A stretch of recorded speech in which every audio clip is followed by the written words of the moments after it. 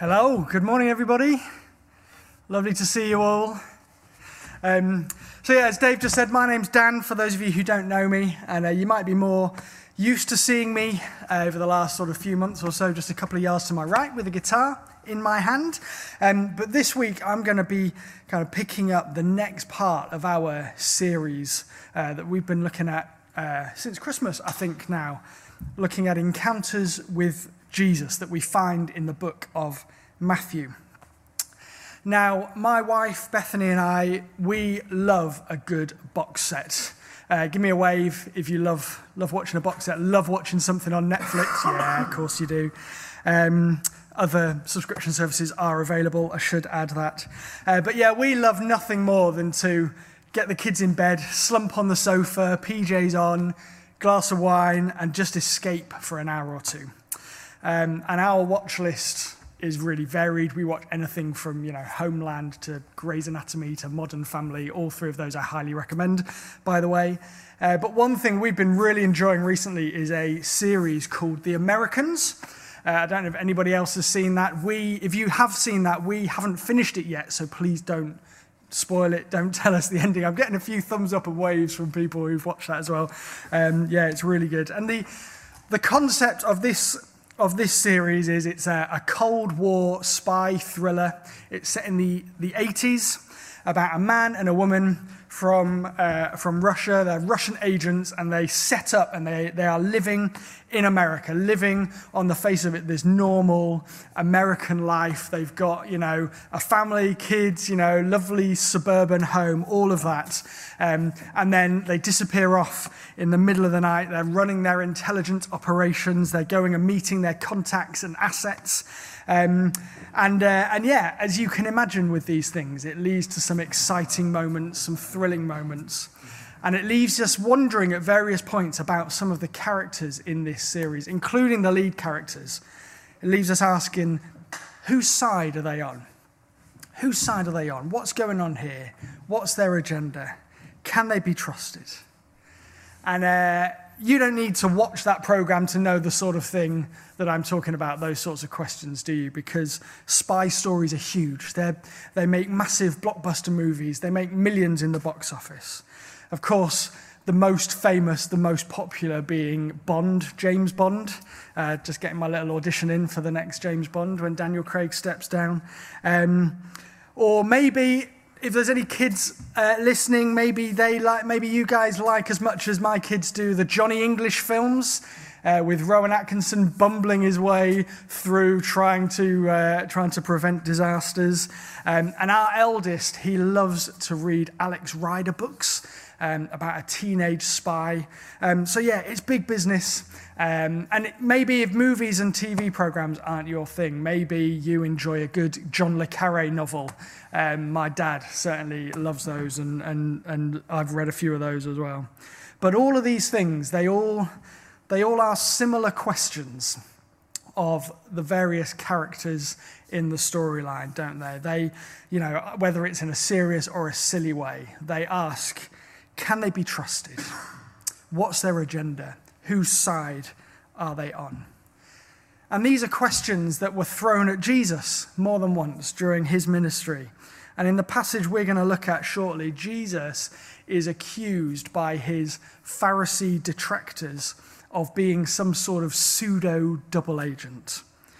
In the story, Jesus heals two blind men, and then he heals a man who is demon-possessed and can't talk. The crowd are amazed, as you can expect, but the Pharisees respond by saying, in effect, he's evil. He can't be trusted. They say it's by the prince of demons that he's casting out demons. In other words, he might look good, he might sound good, he may seem like the Messiah who's come to heal and restore, but he's actually working for the enemy. He's undercover. He's luring you in. He's just luring you in, and he'll take you down. He can't be trusted. He's not on our side. If it was modern times, they'd probably accuse him of having a gun hidden beneath his robes and firing poison darts out of his sandals in true Bond villain style. But that's their response to Jesus. So I'm just going to read this story through now. And then what we'll probably do as we unpack it, there's a number of other things that are going on as well. So we'll read most of it again as we kind of go through step by step. But you'll find this in Matthew chapter 9, and it's verse 27. After Jesus left the girl's home, 2 blind men followed along behind him, shouting, "Son of David, have mercy on us." They went right into the house where he was staying, and Jesus asked them, "Do you believe I can make you see?"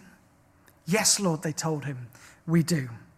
Then he touched their eyes and said, "Because of your faith, it will happen." Then their eyes were opened and they could see. Jesus sternly warned them, "Don't tell anyone about this." But instead, they went out and spread his fame all over the region. When they left, a demon-possessed man who couldn't speak was brought to Jesus. So Jesus cast out the demon, and then the man began to speak. The crowds were amazed. "Nothing like this has ever happened in Israel," they exclaimed. But the Pharisees said, "He can cast out demons because he is empowered by the prince of demons."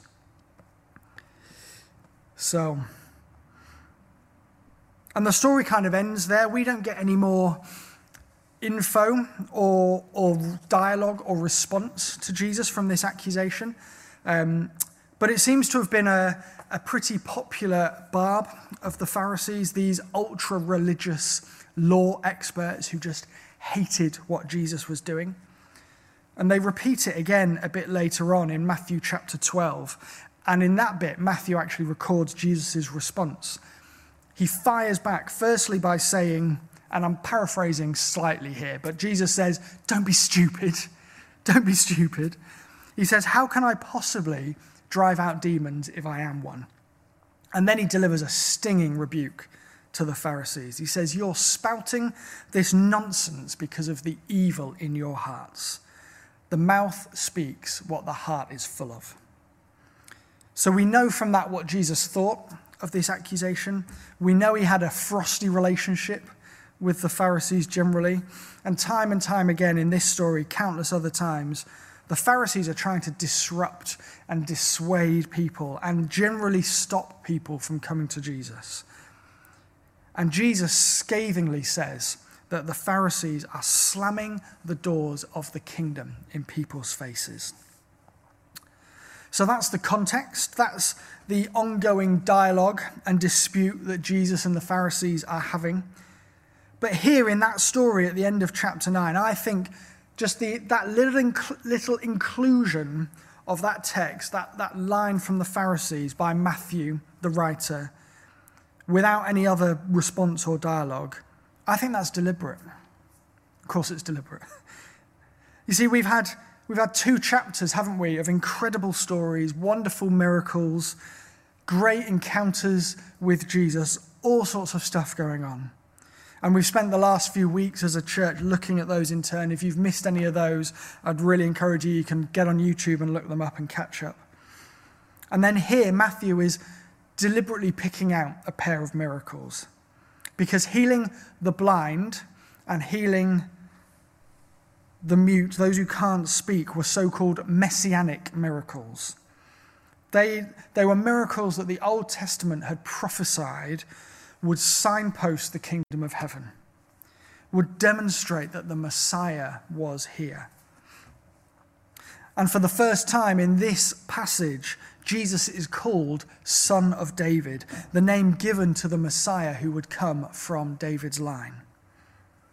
You see, Matthew is setting it out in black and white for his first century Jewish audience and also for us. He's saying everything that's gone before, all of these miracles, these incredible goings on, this isn't just some prophet or godly man. This is the Messiah. This is God in our midst. And by contrasting the response of the Pharisees, Matthew is saying to us, what's it going to be, guys? What's your response to him? Are you going to respond like the Pharisees? and dismiss? Or are you going to respond like the crowd in amazement and wonder? There's a famous quote from the author C.S. Lewis who says, "A man who was merely a man who did the sort of things that Jesus said and did would not be a great moral teacher. He would either be a lunatic on a level with a man who says he's a poached egg," I love that bit, "or else he would be the devil of hell. You must make your choice. Either this man was and is the Son of God, or else a madman or something worse.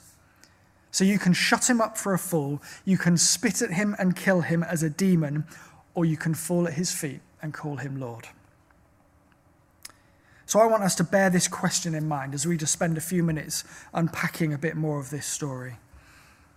This question: what will your response to Jesus be? What will your response to Jesus be? So let's start at the top again and work our way through this story. Verse 27, after Jesus left the girl's home, 2 blind men followed along behind him.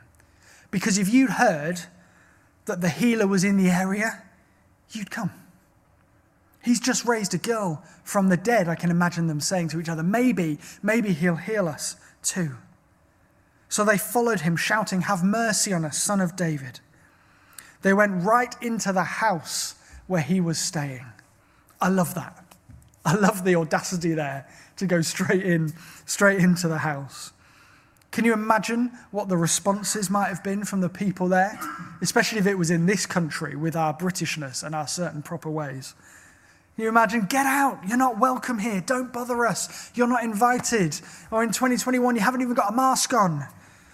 But I think Jesus responds well to a faith that is willing to go beyond the norms of social acceptability. That determination to pursue Jesus and his kingdom power that is willing to go through any door, literal or metaphorical. Willing to risk making people perhaps a little uncomfortable, willing to risk human earthly shame for the sake of seeing kingdom glory. We see it time and time again where Jesus welcomes people who others are trying to hush away. So Jesus asks them, "Do you believe I can make you see?" What a question. "Yes, Lord," they told him, "we do." Then he touched their eyes and said, "Because of your faith, it will happen." Now, can I be honest with you? That verse makes me uncomfortable because I don't know what it means. There have been thousands of sermons preached on this topic, this verse, and probably the same number of books written again on the subject. And I still don't know what it means for people I know who are still waiting for healing. For situations in my life where I'm still waiting for breakthrough. For times when people I love haven't been healed. So I think there's a danger here that we could interpret this line from Jesus to mean that it's all on us. That if we don't see the healing, if we don't get what we want, it's because our faith wasn't big enough. As if there's some healing faith bar that we've got to reach in order for God to act. And that's just not true. But there's also a danger that we go the other way, that we dismiss this interaction and we become fatalistic about faith and healing. We say, he'll do what he'll do, and it doesn't matter what I think or pray or say or do. And that's not true either. You know, Jesus said, if you have faith as small as a mustard seed, and if you don't know how small a mustard seed is, especially kids, ask your parents if they've got any in the cupboard and have a look at just how small that is. Or next time you're in the shop, go to the herbs and spices aisle and have a little look at the mustard seeds. They're tiny, but Jesus said if you have faith that small, you can move mountains. You don't need some huge high bar faith. You don't need to bring that sort of faith to the table. Just a tiny amount is all you need. But you need to bring it to the table. Now, I don't know how strong the correlation is between faith and healing, but clearly there is a relationship between our willingness to take a step, to pray a prayer, to be obedient, to go through some doors, and seeing his kingdom come. I was reading this week the story of Lazarus, Jesus' friend who died, buried in a tomb for 4 days? And from the interactions between Jesus and the others in the story, Lazarus' family, Jesus' other friends, there wasn't a lot of faith on display. Just mourning and frustration and anger.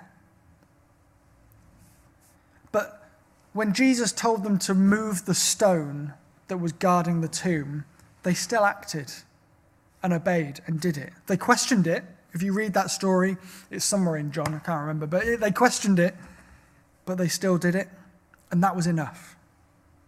And there's another story that I love of a man who is desperate to see his son healed, and he cries out to Jesus when asked if he believes. He said, "Lord, I believe, help me overcome my unbelief." So back to this story, what I think Jesus is saying to these men was not that, he'd run the numbers and yes, they passed the faith test. He didn't have the Hogman kids with a little percentage thing. Yes, you've got the right percentage of faith, so ticking a box will heal you. But he said, but rather it was like, because you have some faith, because you are willing to act and follow, you'll see it happen. So what I want to say to you this morning is don't worry about whether your faith is big enough. In fact, if you're worrying about it, then it probably is. But let's simply be people who answer yes time and time again when he asks, do you believe I can do it? Do you believe I can do it? Yes, Lord. So back to the story. Jesus opens their eyes. They're healed, they can see. He warns them, don't tell anyone about this. But I love that, as if they can stop themselves, right? So they go out and tell everybody. And when they leave, a demon-possessed man who can't speak is brought to Jesus. Can you see the pattern here of faith snowballing? We've got the blind men coming to Jesus after hearing about the girl being raised to life. And now this man follows them to the healer. And unlike them, he certainly couldn't have expressed his faith if Jesus had asked him, if he believes. And maybe this morning you feel a bit like that, a bit like him. Maybe you feel like you can't express any kind of faith. You can't find the words to say what you feel or what you need or want. You're just like, that's all you've got is this cry of frustration. So you certainly can't go praying any big high bar faith prayers. But Jesus saw him and he healed him and he began to speak. And Jesus sees you and he knows your heart and he knows your needs. He knows the words that you cannot say and he welcomes you and he just says, come to me. Come to me. And maybe that's all it'll take. So let that be your mustard seed-sized faith. Just coming to him. Just coming before him in the quiet with no words. So Jesus heals him as well. The crowd are amazed. They say nothing like this has ever happened in Israel. And that's Matthew putting that in there saying, ding, ding, ding, the Messiah's here, everybody. Hello. But the Pharisees still respond as they do. He can only cast out demons because he's empowered by the prince of demons. You see, after all that that's been going on, they're doing exactly what Jesus said they were doing, trying to slam the door of the kingdom in people's faces.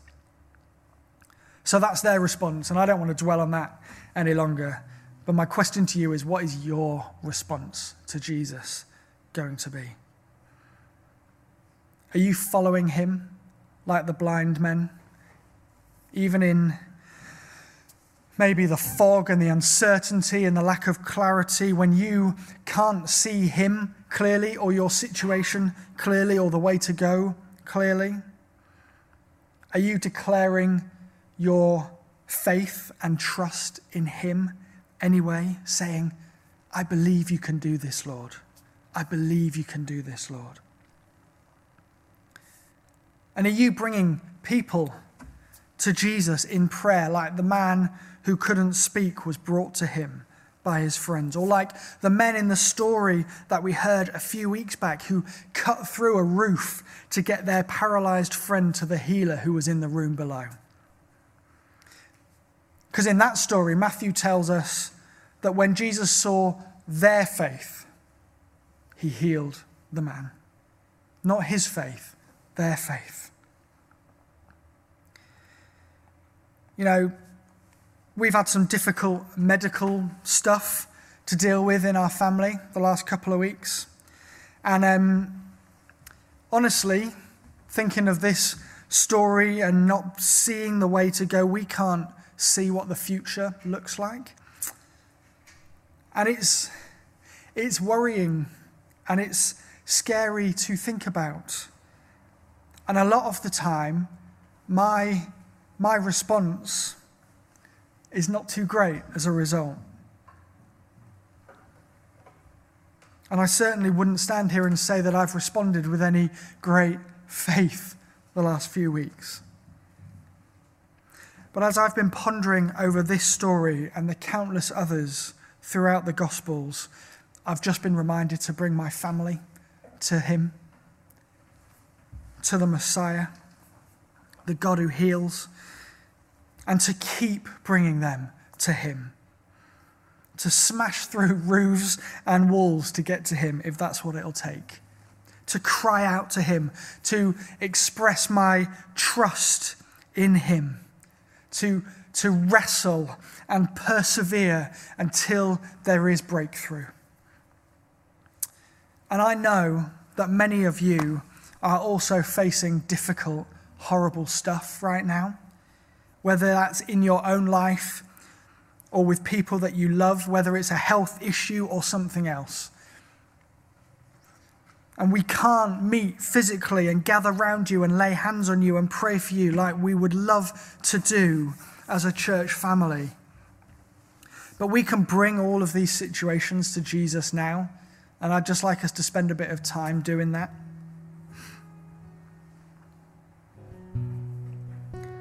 So with the music playing, I just wonder where you are.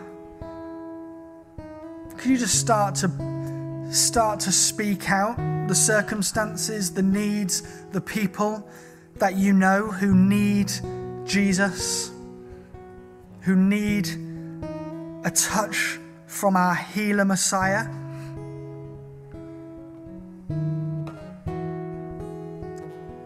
You might want to share some of them in the chat if you're comfortable doing so, and I'm not going to read out any names or situations, but if you're comfortable doing that, let's use that. Let's chat and share some needs, and if you're reading those, bring them to Jesus.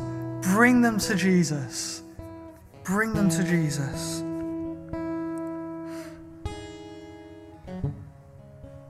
And Jesus, I believe, is saying to us, asking us, like he asked those two men all those years ago, do you believe I'm able to do this? Do you believe I'm able to do this? Let's respond, yes, Lord. Yes, Lord. Let's cry out to him. Maybe for you, that's just a whisper. Yes, Lord. Maybe you need to shout that out over your circumstances, over what you're facing. Do you believe I'm able to do this? Do you believe I'm able to do this? Yes, Lord. Yes, Lord. Yes, Lord. If we were all in the room, this would get really interactive, and we'd be shouting out, we'd be lifting our voices, we'd be saying, yes, Lord, we believe. Yes, Lord, we believe. So just imagine you can hear everybody else's voices instead of just mine. Do you believe I'm able to do this? Yes, Lord. Yes, Lord. Oh, have mercy on us, Lord. Bring healing, Lord. Oh, we believe. We believe, Lord. Help us overcome our unbelief. We believe, Lord. We believe, Lord. Let's keep praying. Let's keep bringing these situations to the Lord.